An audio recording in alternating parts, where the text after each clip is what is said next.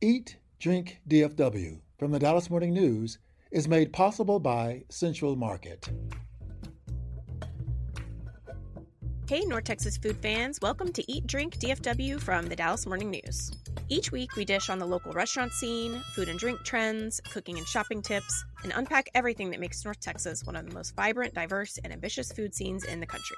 I'm your host, food editor Erin Booke, and today we're talking about fun celebrity sightings at restaurants and bars, sandwich shop news, and date night ideas. Plus, we'll hear from chef Julian Rodarte, who at just 29 years old has recently taken over as CEO of Trinity Groves in West Dallas. It's going to be really fun, and it all gets started right after this. Central Market is really into food, like fish flown in so fresh it still has jet lag into food. Our sourdough starter has been around since grunge was a thing into food. We're talking more prime cuts than a greatest hits album into food. Central Market is really into food. If you are too, then we're the HQ for you, whether you're a make every recipe in the cookbook foodie or a my favorite recipe is reheat type who just digs the delectable. No place makes every day more delicious like Central Market.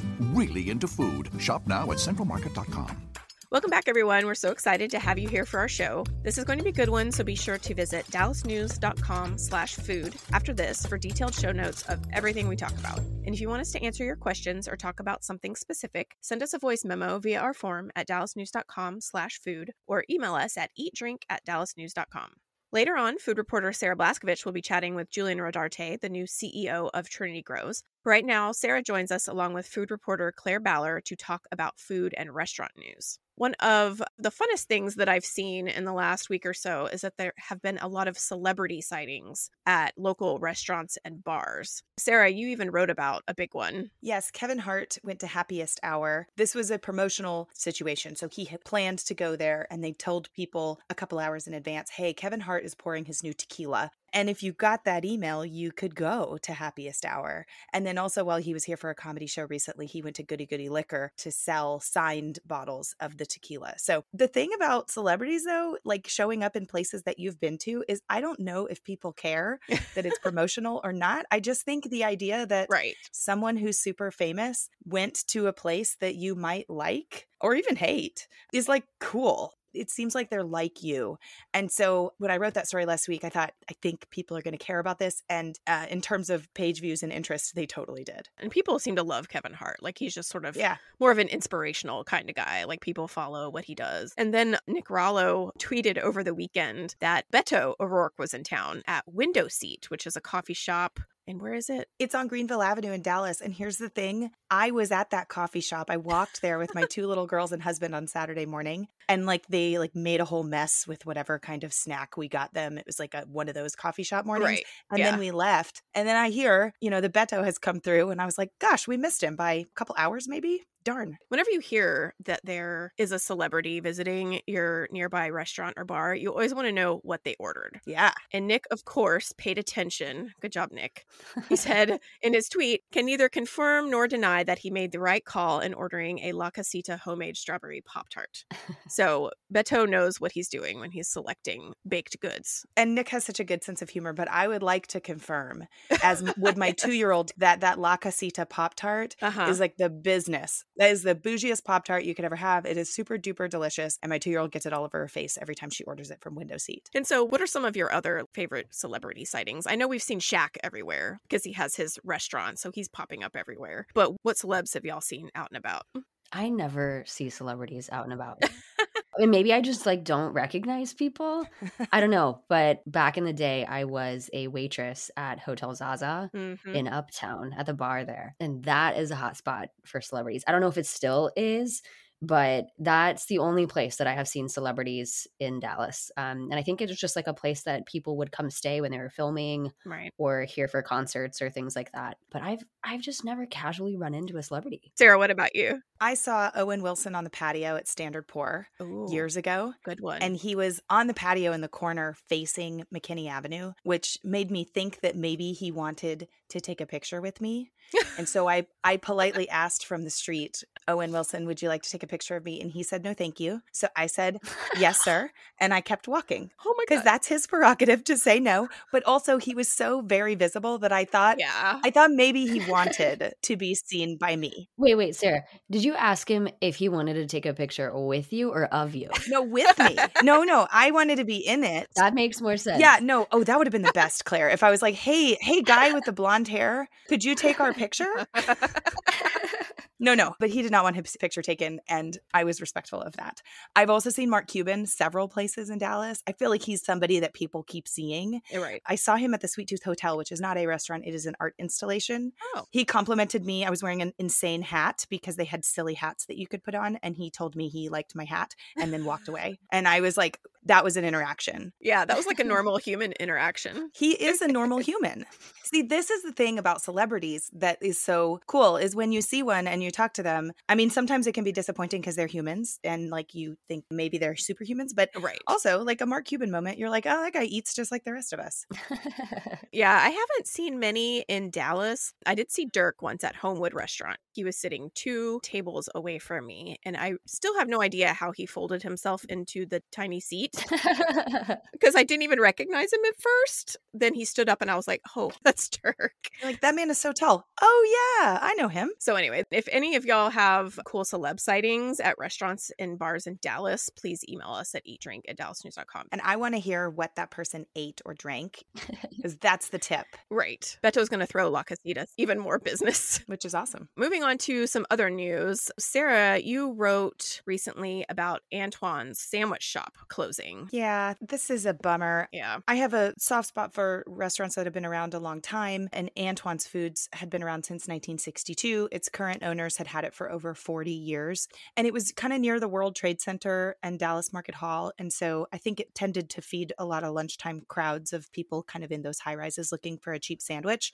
and they just said they're ready to retire. Rent was going up, and ingredient prices, of course, were going up, which we've talked about a lot, but more interestingly, the owner of this place said, I don't want to charge a lot for a sandwich. I don't think it's fair to charge $10 to $12 for a sandwich. Wow. And I do think it's fair to charge $10 to $12 for a sandwich. And as he knows, most of his competitors are charging that. So it's a valiant thing to say, but it's tricky because he knew he couldn't be competitive and pay his bills. And he said, if I cut my losses now, I won't lose a lot of money. And so, we lost a 60-year-old sandwich shop. Sad. Yeah, I don't think $10 to $12 is ridiculous for a sandwich. I mean, there are definitely some places where prices have just skyrocketed, almost doubled. I think he was just trying to be respectful to his customers who had known his prices for a long time. And I think he didn't cater to a high-end customer. So, he had folks coming in who were looking for a sandwich that costs a little over $5, and he might have priced them out. The reality today is nobody gets a sandwich for $5 or $10 or $12 from him. There's just no more sandwiches. Aww. So I hope this doesn't happen more. I hate to see a longtime place close because there's so much history. And there was some other sad news this week, Claire, that you reported on about Rye Restaurant in McKinney. Last Monday, Rye in McKinney had a big fire. It's now closed indefinitely, and they don't know when they'll be able to reopen or if they can even reopen in the same building. The fire broke out Monday morning, and Monday is the one day of the week when the restaurant is closed. So thankfully, nobody was there. Yeah, that's good. And the fire department said that the fire started in the alley behind the restaurant. They don't know the cause yet. They're still investigating, but it basically burned out a significant portion of the restaurant's kitchen. So weirdly enough, the front part of the restaurant looks totally normal. There might be a little bit of smoke damage, but the dining room and everything looks fine. But the part of the restaurant that really matters is totally unusable, and they have no utilities of any kind. They're trying to figure out what to do. So there is a second Rye location now open in Dallas on Lower Greenville. So they moved as much staff as they could to that location. And they're talking about maybe they operate in McKinney as a sort of pop-up or something until they're able to reopen. But they don't think that will be until the start of 2023. Whoa. Yeah, it's pretty devastating. I'm so sorry to hear that. That's a great restaurant with some good restaurateurs. It really is. And the building that they were in is a historic building downtown McKinney. And so it's a sad thing as well.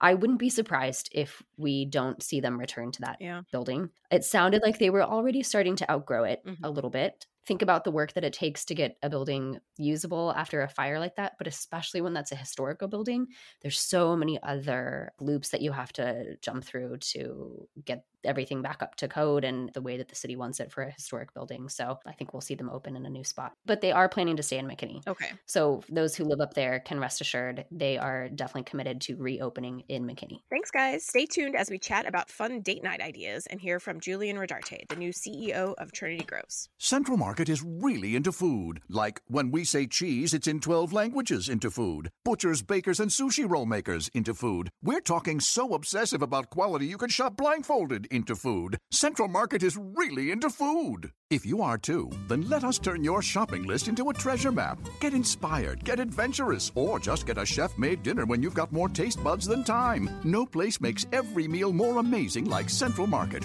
Really into food. Shop now at centralmarket.com. I sat down with Julian Rodarte this week and discussed his new role as CEO of Trinity Groves. Julian, I'm so glad you're here talking to me today. Before we get into your current role at Trinity Groves, talk to me about how you got involved with this restaurant.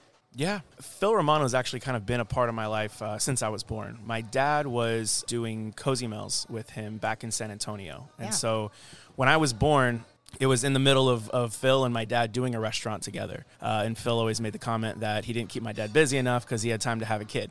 So it's a little Phil Romano humor for you. Yeah, that's right. Yeah.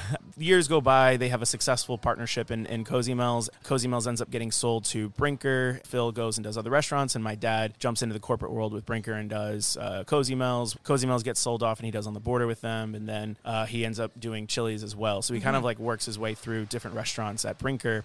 In that whole process, I graduate culinary school. Phil kind of like hears, I heard your son just graduated. We've had successful Mexican restaurants in the past. Why don't we do another one at Trinity Groves? We're lacking Mexican food. My dad calls me and he's like, hey, buddy, so I talked to Phil and I was like, what did he say? And he's like, well, they're looking for somebody to do a Mexican restaurant. And I was like, we're doing it. And he was like, I didn't even get to the part where he asked us to do it yet. And I was like, no. Like, this is what we're doing. Like, we are absolutely doing it. And you were young at the time. I remember yeah, I was you were the 20, youngest chef in Trinity Groves? Yeah, I was 23. Yeah, wow. I was also kind of working in like the food corporate world for a soup and sauce manufacturer. I was desiring to get back into restaurants because I missed the rush of working at, Fairings in the Ritz-Carlton and like being on the line and doing the whole restaurant thing. And so when the opportunity came, I was just like, dude, this is the perfect father-son experience. I grew up, in the kitchen with my dad. That's where I learned everything. To me, it just made so much sense of like taking what we used to do at home and bringing it to Dallas in a way that, we could do it professionally. And when Beto and Son opened, this was a restaurant incubator, Trinity Groves was, right? Yes. So in addition to you and your dad having a successful Mexican restaurant, there were also a lot of other young chefs trying to get their start who got some seed money from Phil Romano and his investors to start in Trinity Groves. And at the time, at the beginning of Trinity Groves, I thought it was one of the best places to find chef talent and to sort of watch it grow. Over the years, a lot has changed at Trinity Groves, including that a lot of those chefs either launched other places or learned that their great business idea couldn't make money. Your restaurant, Beto and Son, worked. You're CEO of Trinity Groves today. So connect those dots. We do Beto and Son, and the plan initially was, okay, let's open more Beto and Sons. Right. At the moment where we're kind of planning on doing all of those things and looking for other real estate and vacant restaurant spaces to put another Beto and Son, COVID hits. And that really stunted, I guess, our growth in that, like, we were looking at signing leases in multiple areas, and then it all fell through. Yeah. Post-COVID, Beto and Son is one of two original restaurant concepts that are still here from pre-COVID. That's right. Along with the two retail spots, Cake Bar and Kate Weiser. It's basically Beto's and St. Rocco's. A lot changed after COVID here at Trinity Groves, to your point. Phil kind of decided, you know what, I don't know that the incubator model makes business sense in a post-COVID world. Mm-hmm. We had a lot of great chefs and a lot of great culinary minds. And then you have some other ones that, unfortunately, when COVID hit, that whole business side, it really strained their abilities to make it in a COVID world. I think Phil just kind of pumped the gas and said, you know what, I know how to run restaurants from a business standpoint, and that's what we need to do. Sure. And so that's when Phil tapped me on the shoulder and was like, hey, you've done great with Beto's. It's continued its success pre-COVID into a post-COVID world. We would like you to come and create more concepts as well as take over the current concepts and figure out ways to help drive more traffic and also generate more money. So he asked 29-year-old you to be the CEO of this restaurant. Correct. Park. And actually, when he asked me, I was 28 too. So yeah, it's a big deal. Yeah, absolutely. No, it's a huge deal. But what I love about Phil is he doesn't see age. Phil's the type of guy that, like, you know, when he meets somebody and he sees something special in them, nothing else matters. Age doesn't matter. Ethnicity doesn't matter. Nothing matters except for you have talent that he sees, and he just needs to know what you need to be successful. Like, what are you missing? That's one thing that I will always be very appreciative of Phil, is that not only, you know, was I young, you know, when he first had me to do Beto's, but I was still young to even be a CEO and run a multi-unit restaurant group. That didn't faze him at all whatsoever. If anything, it excited him because he saw it as an opportunity to keep mentoring and coaching, which is, I think, one of his biggest passions. Yeah, and you were sort of born into it. I did not know that you knew Phil Romano when you were a child. He came to my first birthday party. Yeah. Oh, my God. Yeah. When I was turning one, and of course, I don't remember this, but my dad, you know, tells me, like, yeah, you know, we just kind of casually, I was at the restaurant one day, and it was like, hey, Phil, you know, my kid's turning one, you should come over. And he's like, and Phil showed up, you know, like, and Phil tells it all the time. He's like, I've known this kid. I was at his first birthday party, you know, and he was at my first baptism. You know, I mean, he was very much a part of, like, my early childhood life. Yeah, and for anybody listening who isn't familiar with Phil Romano, he created Romano's Macaroni Grill. He created Eat C's, Cozy Mel with your dad, Julian. And to throw it back to Cozy Mel's, I grew up in Plano, and there was one near me in Plano, and I loved that restaurant. Yeah. I'm sad we don't have Cozy Mel's anymore up here. I am too, because I miss that coastal seafood, like Mexican kind of feel. Yeah, it made a lot of sense, and at the time in North Texas was special. Yes. So what are your first steps as CEO? What do we need to do in order to make Trinity Groves the place that you and your friends, and maybe me and my friends, want to hang out? I think there was two major needs that we saw. First and foremost, Trinity Groves needed bars, because it was full of restaurants with bars, but there was no bar. Yeah. In any major place in Dallas, whether it be Deep Ellum or Uptown, there are a combination of restaurants and bars that really make up those communities. And Trinity Groves was missing that. I think a lot of people don't know, too, how much money can be made off of alcohol. Absolutely. The margins there are just so much better than food. So the second thing we realized is that we had a ton of vacant spaces. So we needed new life. We needed, Phil has this word. He says critical mass. Sorry, he just came to me. And he says whenever we do something, we have to do it in a critical mass. What he means kind of in that way is, like, if we're going to open restaurants, we need to open a lot very, very quickly in a short amount of time. That way it creates that buzz. It's not like we open one restaurant a year and it's like, oh, well, we got one restaurant in Trinity Groves, we'll wait till next year to have the next one. You know, like, Phil's all about, like, if we're going to do something, we're going to do a lot, and we're going to do it fast, and we're going to make a big noise. We're going to make a big splash. With Beto's, one of the things I remember him telling me is, like, we need a critical mass of margaritas. Like, you need to have all these crazy margaritas. So that inspired me. I was like, oh, we're going to do a liquid nitrogen margarita, you know, and that's kind of where some of these thoughts and, you know, Phil's mentorship. I have seen it on Instagram. Yes. Which is the whole point. Right. That's what Phil is all about. Like, we are going to create stories by opening these restaurants.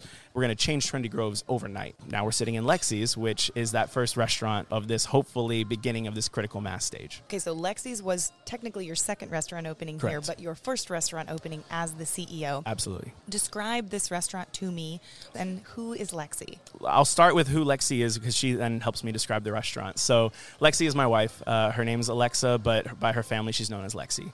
When we were talking about this concept, it was actually 11 months ago. She and I were sitting in a restaurant in San Antonio. We got these two cocktails at a bar, and they were very elegant and feminine. We kind of just talked about how in Texas, it's a very masculine feel in restaurants. Mm-hmm. Cowhide, leather, wood, different irons. Bourbon. Like, yes, exactly. Through our travels, we had been to some amazing, more feminine feeling restaurants, whether it be in Miami or New York or Vegas or LA. And we're like, what would that look like in a Dallas market? My wife, Alexa, is a very feminine individual. She loves dresses and high heels. She was Dallas before she even knew, because she's from San Antonio. Yes. So she was Dallas before she even knew what Dallas was. I love that. And so we just kind of started putting it together. She dreamed up what it would look like, the pastel pink and the baby blues and the cream walls with different, like, sconces and light fixtures. So she just kind of started dreaming up what that would be and how that would feel as a restaurant. And then I tried to bring the food and the cocktails to what she was trying to create, and we just kind of met in the middle and had a lot of help along the way. John Paul Valverde of Koval Design helped bring her idea to life. Mm-hmm. Aubrey Murphy, who's our director of culinary, who came from John Tezar's Knife Steakhouse, he helped me with the menu and developing the recipes. We had a lot of help. It wasn't just the two of us. And what kind of food do we eat here that matches the ambiance and maybe also that Lexi likes to eat? The first thing about what is the food at Lexi's, it's local. It's all about what North Texas has to offer. That's first and foremost. And then secondly, it's got to be experiential. It can't just be, here's your plate of food. There's got to be more to a restaurant than just, I'm hungry and this is a means to an end. It needs to be experiential. It needs to be something that you're going to be excited about and something that you're going to want to share with your friends on social media. So that was kind of where the whole vending machine came from. There's a vending machine in this restaurant. Yes. I need to know more. Yeah, so that's where the champagne vending machine came from. Alexa used to work in the wine and spirits world. And one of the brands that she worked for was Moet Chandon. And when she was working for them, she realized that they had these vending machines where they would sell Moet. But she was like, this needs to be in the restaurant. And I remember when we kind of first brought this to the team, everybody kind of like, this is a great idea, but how does it work in a restaurant? Like, do we really want people like lined up to like put coins or, run a card in a vending? Like, how does it work functionally in a restaurant? Right. She had this idea called the Moet moment. And basically you get these little gold Moet tokens that the server comes and brings to you. They can then basically walk you to the vending machine where you place it in there. There's 3 different types of Moet. We've got the Brut Champagne, we've got the sparkling rosé, and then we've got their Nectar, which is kind of like a sweeter sparkling rosé. And then kind of pick which ones they want. And then once they get it, the server opens it up for them, pours it to them at the table, and that's kind of like that Moet experience. And but you actually walk over with your coin, and everybody in the restaurant watches people do that. Yes. And go, what's that person doing over there? I mean, that sounds like it's so part of your experiential Absolutely. idea. As soon as you walk in, it is in the smack dab center of the restaurant so that when you go up there, everybody can see it. That's smart. I bet people love that. We knew it was going to be popular. What we didn't realize is how popular it was going to be. We sold hundreds in our first week of opening, and we ran out a couple times. You're a champagne bar, whether you wanted to be one or not. Yes, exactly. It very much became that way very quickly. Considering that you came up, with your dad working for Brinker and then he learning from Phil, it does seem like it's in the cards for you to create one, if not several, concepts that could become the next chain restaurant that we all know. That is definitely the hope. And that's, I remember growing up and hearing very similar kind of conversations from Phil and my dad as far as, when we create something, it has to be replicatable. It has to be scalable. It has to be something that you can teach anybody. And that's why I think both my dad and Phil are such great mentors, is because they build things that they can teach to anybody. Phil Romano's calling me right now. His ears must have been burning. I know. That's awesome. Okay, last question, Chef. We're sitting here in Lexi's. What is the one thing you want to eat here? A couple of things that I absolutely love right now are the tuna tartare, because it's fresh, it's light, it's the summer. It's been very hot this summer in Dallas. Yeah. And also Chef Aubrey, he's spent 5 years in Hawaii. And when it comes to tuna, he is absolutely fabulous. That recipe very much came from him. And he has this pairing that he does. I'm not going to share too much of his secrets, but his white soy marinade with the tuna is absolutely out of this world. Well, that sounds delicious. It's so nice to talk to you, Chef. Thank you for walking us through what's going to happen with Trinity Groves. And I'm excited to see what happens next. Absolutely. Thank you so much for taking the time. Always great to talk to you. Stay with us. Coming up in our next segment, we'll answer a listener question about date night ideas. That's right after this. Hey, listeners. This is Christopher Wynn. I'm the arts and entertainment editor for the Dallas Morning News, and that, thankfully, includes the food team that you're listening to right now. What I love about this beat is that food stories are people stories. Restaurants say a lot about who we are, our culture, and the health and well-being of our communities. If you want to help continue supporting this good work, it's easy. Just subscribe to the Dallas Morning News and become a member. You'll find a special offer just for listeners at dallasnews.com/listen. Welcome back. We've got a great listener memo for this segment. Kristen from Dallas wants to hear about date night. Hi, my name is Kristen. I live in East Dallas, and I work at Oak Hill Academy. And when we are able to escape the kids for date night, we've been going to a little French bistro in Lake Highlands, kind of tucked away, called RM 1220 Bistro. And what sucked us in was their $10 French burger night, which sounds a little boring, but it's not. It's a wonderful burger with brie on it, with these wonderful little tiny skinny fries. The atmosphere is also wonderful. You walk in, there's little white tablecloth, and they don't really like children there. So even better. No kids menu. You feel like an adult there. Wonderful cocktails, and it's perfect. But we need some new ideas to get us out of a rut. What do you ladies suggest? Thanks, Kristen. Yeah, I honestly need to get out more for date night also. So Sarah and Claire, do you guys have some ideas for Kristen? I love lounge here in East Dallas. You guys have heard me probably talk about this place before, but when my husband and I get a babysitter, that is like a place that's top of the list for me. It is a bar with a small kitchen and a small menu. And it is the kind of place where you can go grab a little table or a seat at the bar and sit and have really good food and really good drinks and feel like you are somewhere else for a few hours. I also love Parigi in Oak Lawn. I feel like that's another place that you can kind of escape for a little bit.